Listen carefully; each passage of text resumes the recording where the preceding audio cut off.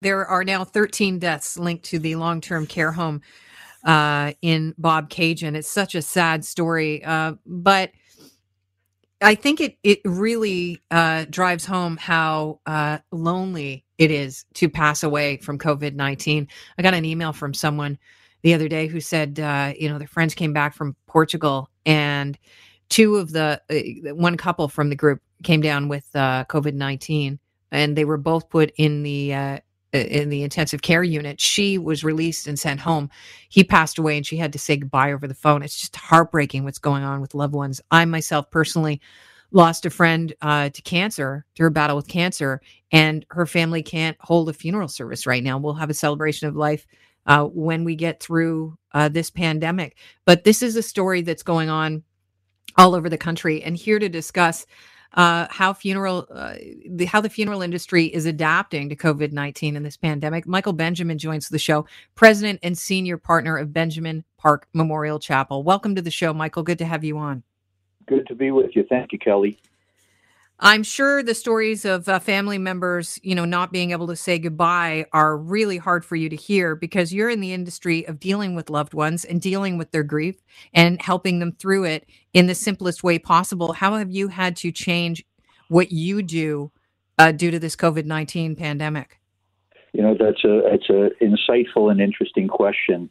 The biggest challenge for us as a profession has not been dealing with the people who have died as a result of this disease, but dealing with the people who are left behind as a result.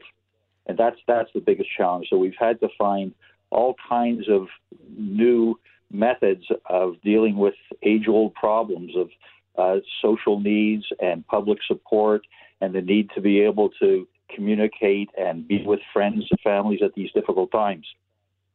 And you are limited by the province and by the state of emergency. You can only have 10 people in a funeral, a parlor, for lack of a better word. I don't know.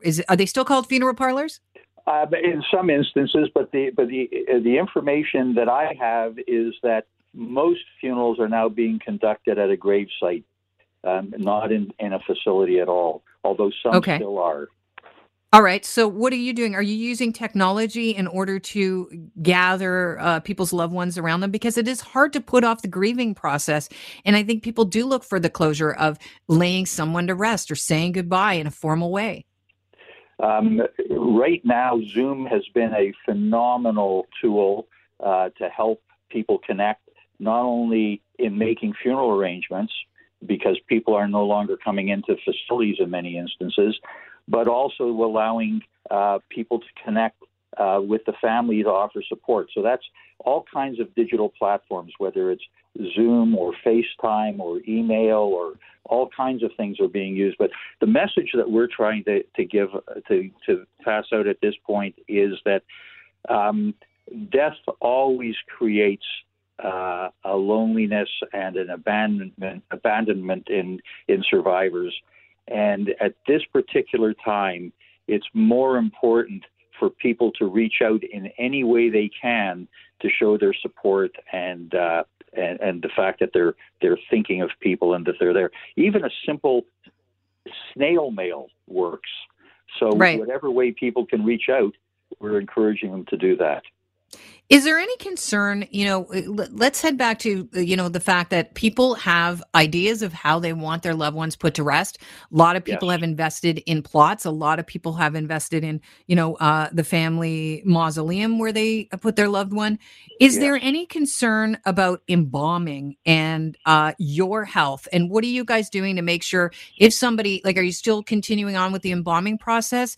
Or is that on hold for right now? And if so, is there PPE for your people to use while embalming? So, good question again. Our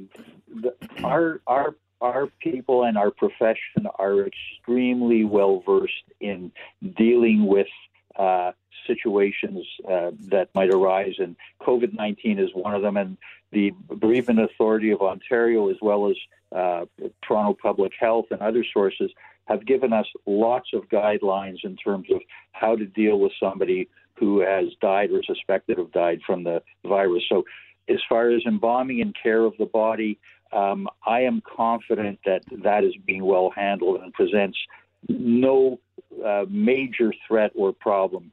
The biggest problem that we face, and the same as all other essential services, is in dealing with the survivors and the living, because we have no idea the people who are maybe carriers are invisible. So it's that protection and it's that situation that creates the biggest problem for us. As far as PPE, they are in short supply, as you know. And this morning I spent the last hour surveying any source I could possibly to see if we could get some additional PPEs. And luckily we made a connection with someone who is bringing them in, but unfortunately they're not going to be available for 12 to 14 days. But that's the current situation. No one knows how long we're planning for, but supplies are in short demand. How do you do a wake or a Shiva? I don't know how much you know about, things that are faith-based, with other religions, but how are people adapting within your industry? The latest that I heard, and I just got an email this morning, is that the virtual wake and the virtual Shiva is something that people are adapting to, and they're adapting to very well. It's something brand new. The interesting thing, Kelly, is Jay said earlier that we're facing a new normal, and we can't use old methods to deal with the new normal. We have to be creating new methods to deal in this new reality. I can't help but think about those people that passed away in the nursing home. There's a lot of fear right now for elderly people, and there's a lot of fear for people being, catching COVID-19, and if it's a severe case, dying alone. Is that adding to the stress of the grief that you're seeing right now? I'm sure that it is on both sides. I'm sure that it's adding to the stress of the person who's stricken and is alone, and I'm sure that it's adding to the stress of the families. Death for someone, a survivor, is always surreal, and I can only imagine how much more so it is when there's no contact and people haven't been able to visit and everything is done on the phone. I just can't even imagine the stress that they're going through. Michael, we had a situation where we had a pandemic with SARS. It's not even close to the scope that this COVID-19 pandemic is. But was there a safety protocol that was worked out by the government and given to people that run, funeral homes and memorial chapels after SARS that you're aware of? Specifically, I am not. We were given protocols that dealt with the kinds of heightened cautions that we had to take, but no specific pandemic planning. So what happens if we have, and I'm going worst case scenario, a situation where our deaths get a lot higher and it overwhelms the ability of funeral homes to do their jobs in a timely manner? Have you thought about that, and what's your plan?